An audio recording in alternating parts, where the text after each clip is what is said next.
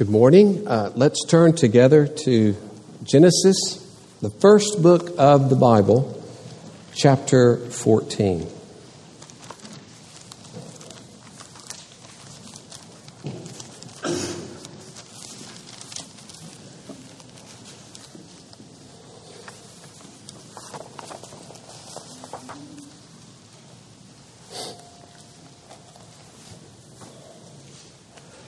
Let me pray for us together. O Lord, we thank you for revealing to us through your servant Moses the life of Abraham and what you promised Abraham, how you were with Abraham, how you blessed him, and that we through Jesus Christ are now sons and daughters of Abraham, that we belong to the people of God, that we have the faith of Abraham and will see the faithfulness of God as Abraham saw the faithfulness of God. So bless us, Lord, that we would be encouraged by what you were and are to Abraham and to his descendants spiritually. Thank you, Lord, that you've made us to be in Christ, who is that promised seed of Abraham, that in him, in Christ, all the nations will be blessed. Thank you that belonging to Christ, we can be a part of that glorious mission that all the nations would be blessed in Christ. Bless us, Lord, to obey your mission joyfully, expectantly. In his name we pray.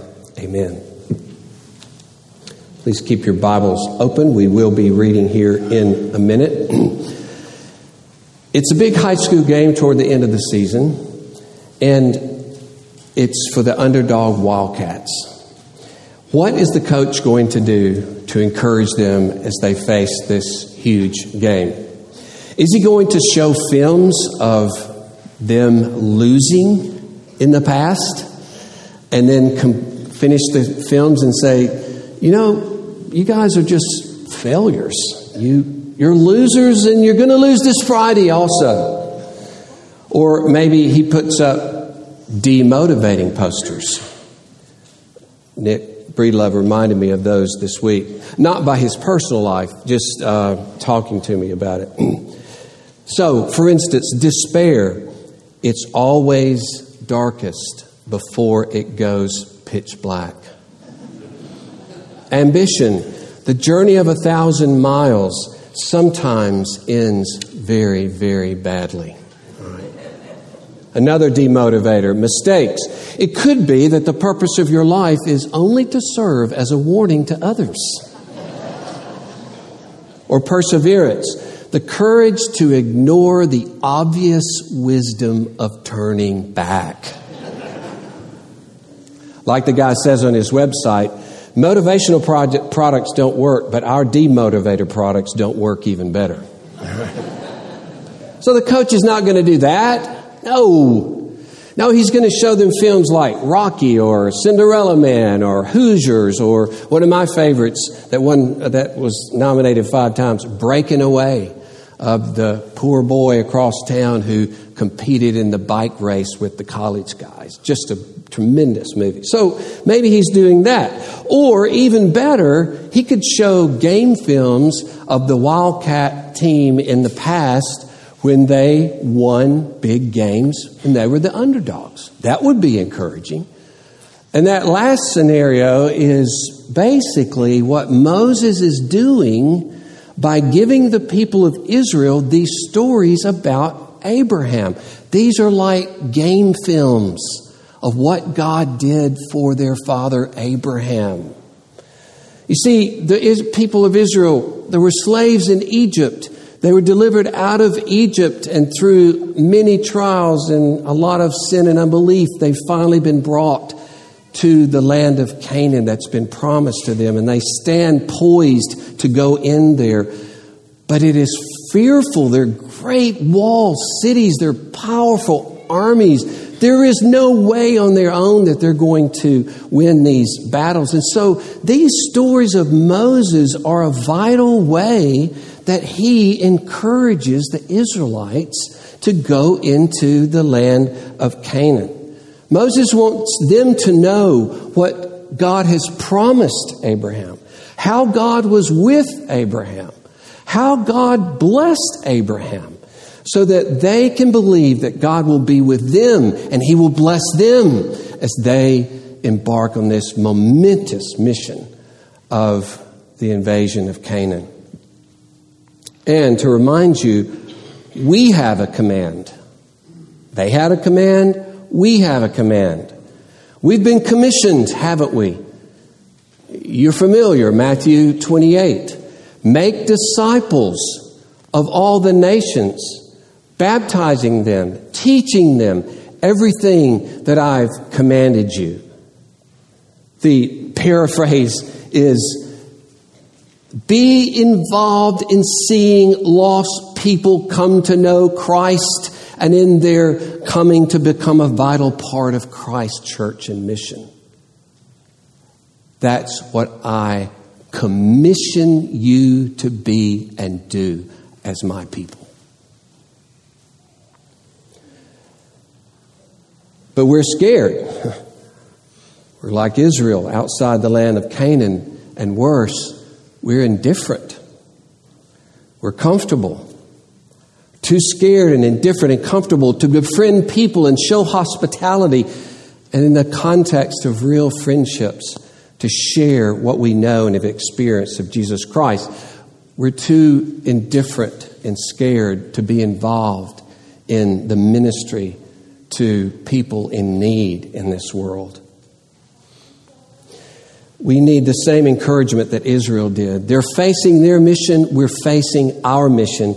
We need to hear how God was with Abram, how God blessed Abram, and believe that God will bless us as well. So, as we come to this passage, just to remind you of its place in its proclamation to Israel as they're going to the land, and its place as a proclamation to us as we go into the world to fulfill God's commission. Now, there are so many names in this passage. I have practiced all week. Don't try this at home, okay? No, I'm sure I will mess it up. But now, it's important. It's a little confusing the way it's laid out. So let me just run through quickly. You'll find in the first 3 verses a basic introduction to the idea or the event that there was this battle in the valley of Siddim. Okay? Here are the participants in the battle.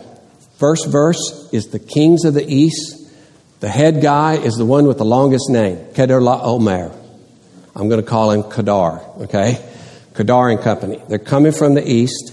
And then the Dead Sea kings are in the second verse. There are 5 of them. There are 4 from the east. They're going to have a battle in Siddim. That's what the first 3 verses tell us. But then it drops back to tell us how this came about. And as it tells us how it came about, it also tells us about how these eastern kings first came to dominate the whole area. You see, the problem was that Kedar, this chief, had under his thumb these kings around the Dead Sea. So they paid him tribute for 12 years. He's under their thumb. He must have defeated them in battle, and now they have to pay him tribute for 12 years. 13th year, they don't pay tribute. 14th year, guess who shows up? Kedar. He wants his tribute, and he's going to take way more than the tribute. And while he comes this far east, he's going to expand his money base by conquering other kings and also building this snowball to finally attack the Dead Sea kings and cut them off from any help that they might have. So that's what happens, and we don't get back to the battle of Siddim until verse 8. So that's what's a little confusing. It's introduced in the first 3 verses, then all of this rolls out, and we finally get to the battle in verse 8 and following.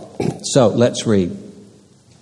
In the days of Amraphel, king of Shinar, Arioch, king of Elasar, Kedorlaomer, king of Elam, and Tidal, king of Goim, These kings, those are the eastern kings, made war with Bera, king of Sodom, Birsha, king of Gomorrah, Shinav, king of Admah, Shem-eber, king of Zeboim, and the king of Bela, that is Zoar. And all those joined forces in the valley of Siddim, that is the Salt Sea. Now, background.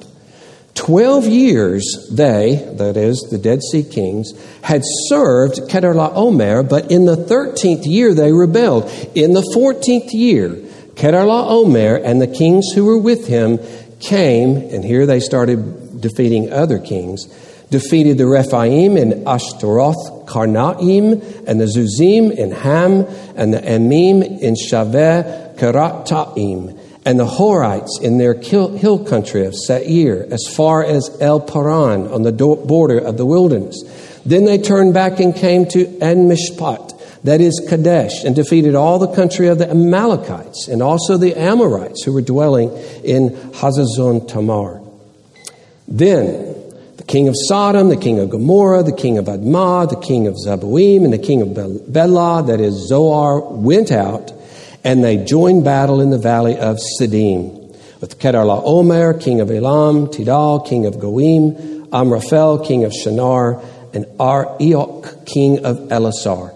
4 kings, that is verse 9, against 5 kings, verse 8. Now the valley of Siddim was full of bitumen pits, and as the kings of Sodom and Gomorrah fled, some fell into them, and the rest fled to the hill country. So the enemy took all the possessions of Sodom and Gomorrah and all their provisions and went their way. They also took Lot, the son of Abram's brother, who was dwelling in Sodom, and his possessions, and went their way. So these first 12 verses have, point 1, the disaster, the great disaster. Especially for Abram, that his nephew Lot has been plundered. Lot has been kidnapped. Now, this would speak to the Israelites many times in their existence as a nation, for they were often plundered as well. And so they would look to see this history of what happened when Abram's nephew was plundered and kidnapped. But I want to immediately jump to this truth for you and me to remind you that we live in a disaster area. And I'm not talking about a hurricane in North Carolina or Puerto Rico or New Orleans or Houston.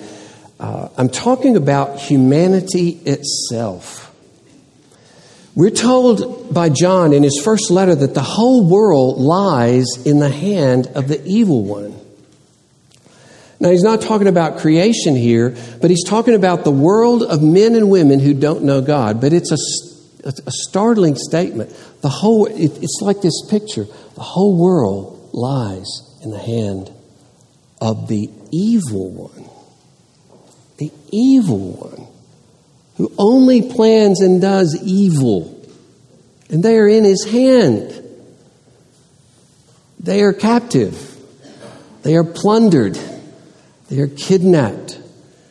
When humanity fell into sin through our first parents, Adam and Eve, we fell into the hands of the evil one. But it's worse for us because we human beings chose to walk away from God. We chose to change uniforms and join the darkness. Jesus is able to say to the Jewish leaders, and we can't separate ourselves as fellow sinners from the Jewish leaders. They're emblems of sin for all who oppose God and who oppose Christ. But he says of them who didn't believe in him, you are of your father, the devil, and your will is to do your father's desire. Talk about being accosted to belong to another and to do the will of another. We don't see it that way. I think I'm just living for myself and ignoring God. But if that's the case, I'm definitely under the devil's thumb, I'm definitely paying tribute to him because I'm doing his will, which is to do my will and not God's, right? So, Paul says of those who do not trust God, he says, hopefully God will grant them repentance. And listen how he describes how that repentance would take effect. That they would come to their senses and escape from the snare of the devil after being captured by him to do his will. Escape, come to their senses.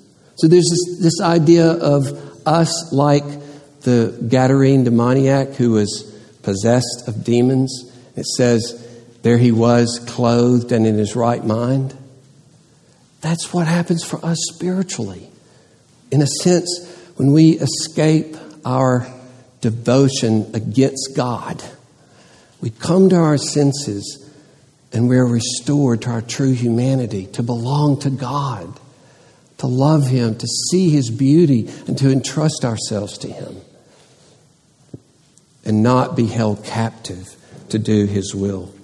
So, my question for you and me, what do you do in a disaster area? Really? What do you do in a disaster area? Do you walk through it and just ignore it? Do you just play like it's not there? Is that what we're going to do? So let's begin by thinking, let's put ourselves in the hand of God to be used in any way that he chooses to help rescue people from their life without God. Right? Not a happy prospect. Put yourself in the hands of God and say, use me in any way that you might to help rescue people from their life without God, from living apart from forgiveness and the mercy of God. Not to know and enjoy this God who made them. That's the real disaster in this world. Forget what theologians said. That's the only disaster, is that people don't know this glorious God, that they don't know him in Christ. In this appalling disaster, how will God use us to bring others to know and love Jesus Christ? How will he use us to manifest the goodness of Jesus in all that we do and say in this world? So, there's the disaster. The disaster, Lot has been kidnapped. It stands for the great disaster in this world as well. But then there is the rescue. Verses 13 through 16. Then one who had escaped came and told Abram the Hebrew, who was living by the oaks of Mamre, the Amorite, brother of Eshcol and of Aner. These were allies of Abram. When Abram heard that his kinsman had been taken captive, he led forth his trained men, born in his house, 318 of them, and went in pursuit as far as Dan. That's really at the northern part of the land of Israel.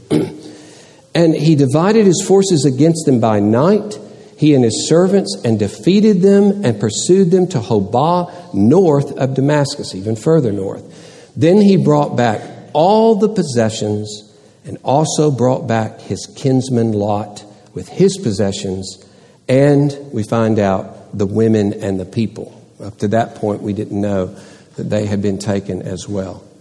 But he goes on this incredibly successful campaign, defeats the enemy, restores all of the people and possessions that were taken.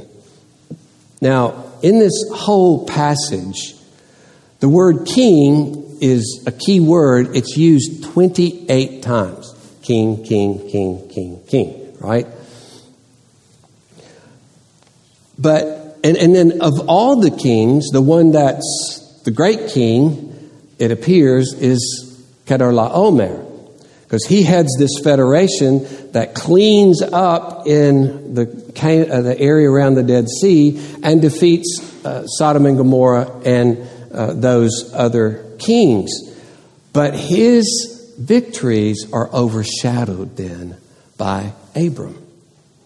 Abram, even though he's not named a king, he doesn't have the title king, he is God's faithful warrior to do good in this world.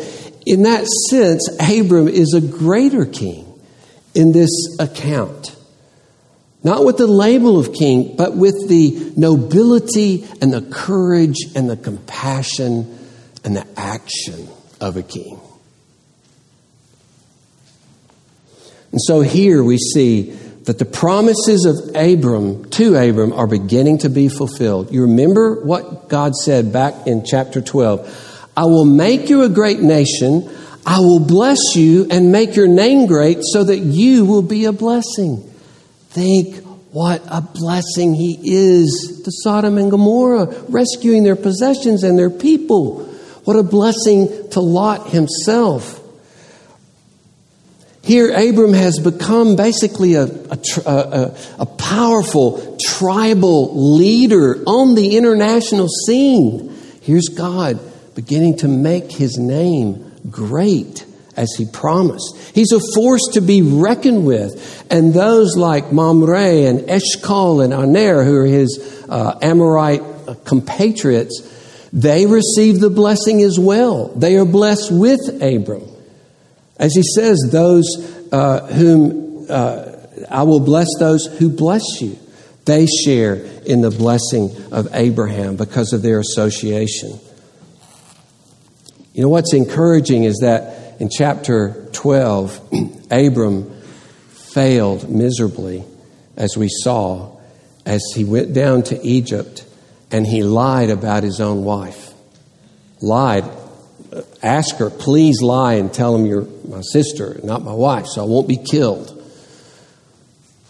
But here we see him, and I love what Waltke says here. The man of faith is not shackled by his past failures, but he's saved from them. That's encouraging. You're not shackled by your past failures. You're saved from them to continue to be a bolder, more obedient, more trusting person in the hands of God. And you'll notice also this growth, or at least the manifestation of his character.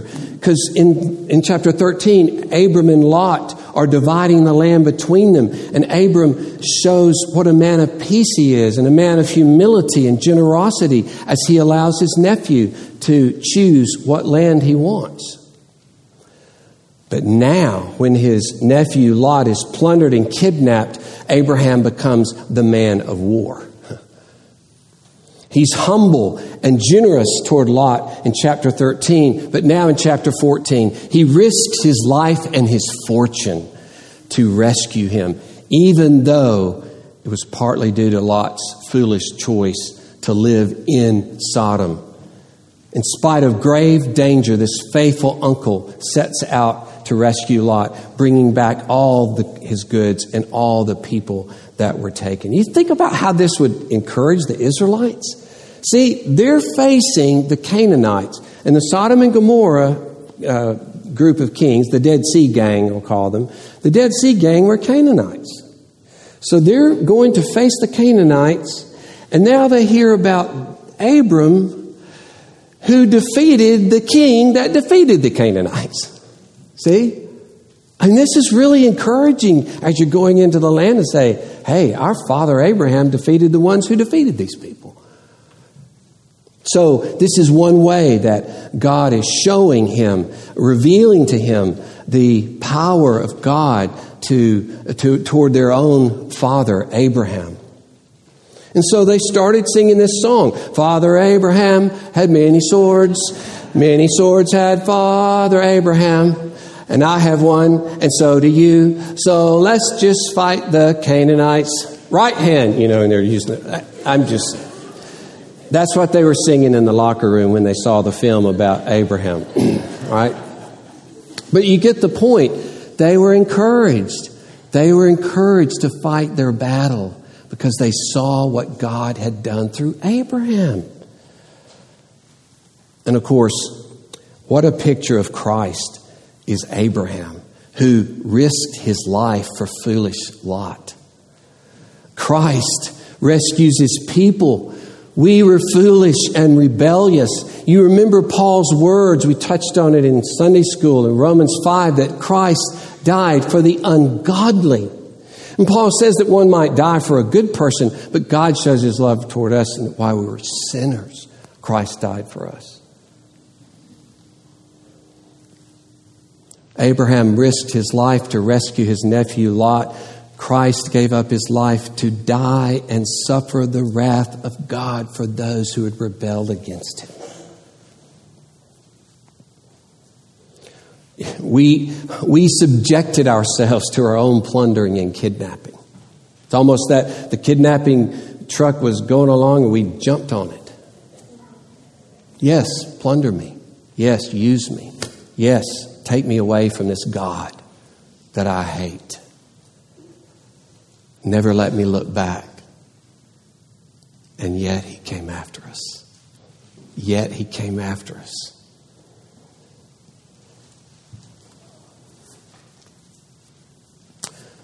So God gives Abram this victory over military enemies who plundered the promised land. And brothers and sisters, hear what God has to say to us as we think of this in terms of the New Testament. He will give us victory in reclaiming those who've been plundered by Christ. Do you think he won't? Do you think God is indifferent to their plight and that he will not be with us and enable us to act on his behalf? God graciously brings us and calls us into his mission of rescuing those who've been plundered, who are blind and lost from God.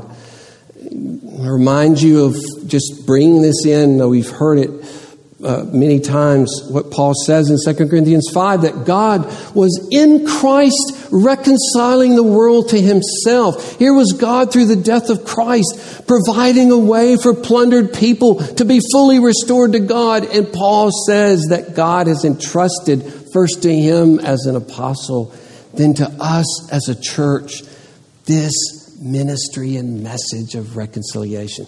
It's been entrusted to us. And Paul says now God makes his appeal to people through us. That's how much we're instruments. That's how much we've been made a part of his mission. God through us says, he says, then we say to those people, we implore you or we plead with you, be reconciled to God. We don't just go around saying that, but it's in connection with our action for doing good to people in so many different ways, from IJM or to Pregnancy Lifeline, or many other things, Super Wednesdays, to actual things that we do in the community to reverse poverty and injustice. All of these things are part of our expression of this glorious God whose message, central message in love is, be reconciled to God. And brothers and sisters, it's not given to anyone else. It's given to us. It's a glorious privilege. Our warfare is far greater than what Abram faced. It's utterly beyond us. We can't change one person's heart, but we can be used as instruments of God's love to show the love of Christ and to speak of the love of Christ. And just think, there wouldn't have been a story here if Abram had just stayed put. No story. Abram just looked up and said, what does that have to do with me? That's not what God wants for us. He wants to enliven us with his joy for reaching others. To be energized with joy, eagerness to reach others. He doesn't want us to live in fear and indifference. And what he enabled Abram to do, he'll enable us to do on a whole different level. We may not be called kings or queens, but God will make us far greater kings and queens as we act in courageous love in this dark and lost world. That's what royalty does. It lays itself out for the sake of others. Then finally, you see this blessing. It's interesting in most accounts like this, the climax of the account would be the rescue, right? That's not the climax. Climax pushes through the rescue to the honor and praise of God. That's the end result here. So, after his return from the defeat of Kedorlaomer and the kings who were with him, the king of Sodom went out to meet him in the valley of Shaveh, that is the king's valley, and Melchizedek, king of Salem, brought out bread and wine. He was priest of God Most High. And he blessed him and said, "Blessed be Abram by God Most High, possessor of heaven and earth. And blessed be God Most High, who has delivered your enemies into your hand." And Abram gave him 1/10 of everything. And the king of Sodom said to Abram, "Give me the persons, but take the goods for yourself." But Abram said to the king of Sodom, "I've lifted my hand to the Lord God Most High, possessor of heaven and earth, that I would not take a thread or sandal strap or anything that is yours, lest you should say, 'I have made Abram rich.' I will take nothing but what the young men have eaten, and the share of the men who went with me. Let Aner, Eshcol, and Mamre take their share." So, up to this point, we really haven't heard the name of God. The narrator has veiled that over. And then suddenly, when Melchizedek proclaims this, the veil is taken back. And there's interesting that these two kings come out to meet him, and there's a definite order. Sodom comes out, Melchizedek comes out and speaks, and then finally Sodom speaks. So Sodom, the king of Sodom, is the Outer Banks, but the core is Melchizedek, the important relationship. And you can see the difference in them. The generosity of Melchizedek as he brings bread and wine. It's a royal meal. He lays out a royal banquet for Abram, celebrating him as God's warrior. But the king of Sodom dishonors him. He brings him nothing. And the first words from Melchizedek are, "Blessed be Abram." The first word from the king of Sodom is an ungrateful, rude demand. Gimme. Bless you, give me. And Abram's the conqueror. He can dispose of the spoils of war however he wants. He has a right to everything. The king of Sodom is actually at his mercy, but he shows his ingratitude. He's working to make himself look generous, to say that he sacrificed and gave to Abram, and Abram has wisdom to avoid this. And it's in light of the blessing of Melchizedek that Abram refuses the compromise of the king of Sodom. The devil did this with Jesus, offering him the world if he would bow down to him. But Jesus refused. And so we can be willing to sacrifice our possessions and lives as we look to the promised blessing of God, refusing to compromise with the world in order to gain power or honor or wealth or protection, because we hope in God and we hope in His great blessings. After all, we too serve, notice His name, the possessor of heaven and earth. The possessor of heaven and earth. And so the people in Hebrews were able to identify with those in prison. And because they identified with them, they had their goods plundered. And he says, you did that because you knew you had a better possession and an abiding one. Isn't that interesting? They go to this point. Here are people, Christians, who've been plundered and arrested, left for dead in a prison. And then these Christians are willing to have themselves plundered in order to meet their need. That's what people do for one another and what people do for this broken world. So We now in this particular place, we're represented by Abram, and we're hearing and seeing the blessing of Melchizedek, who ultimately is Christ himself, picturing the final day. So brothers and sisters, we have this opportunity to rescue those who are lost. In the very words of Proverbs chapter 31, open your mouth for the mute, for the rights of all who are destitute. Open your mouth, judge righteously, defend the rights of the poor and the needy. Just one of many statements that call us to a holistic ministry of both doing good and loving people. And in that context, to constantly call them, be reconciled to God. And we look to that final day where our great high priest will bless us and bring us into his eternal joy. Let us pray.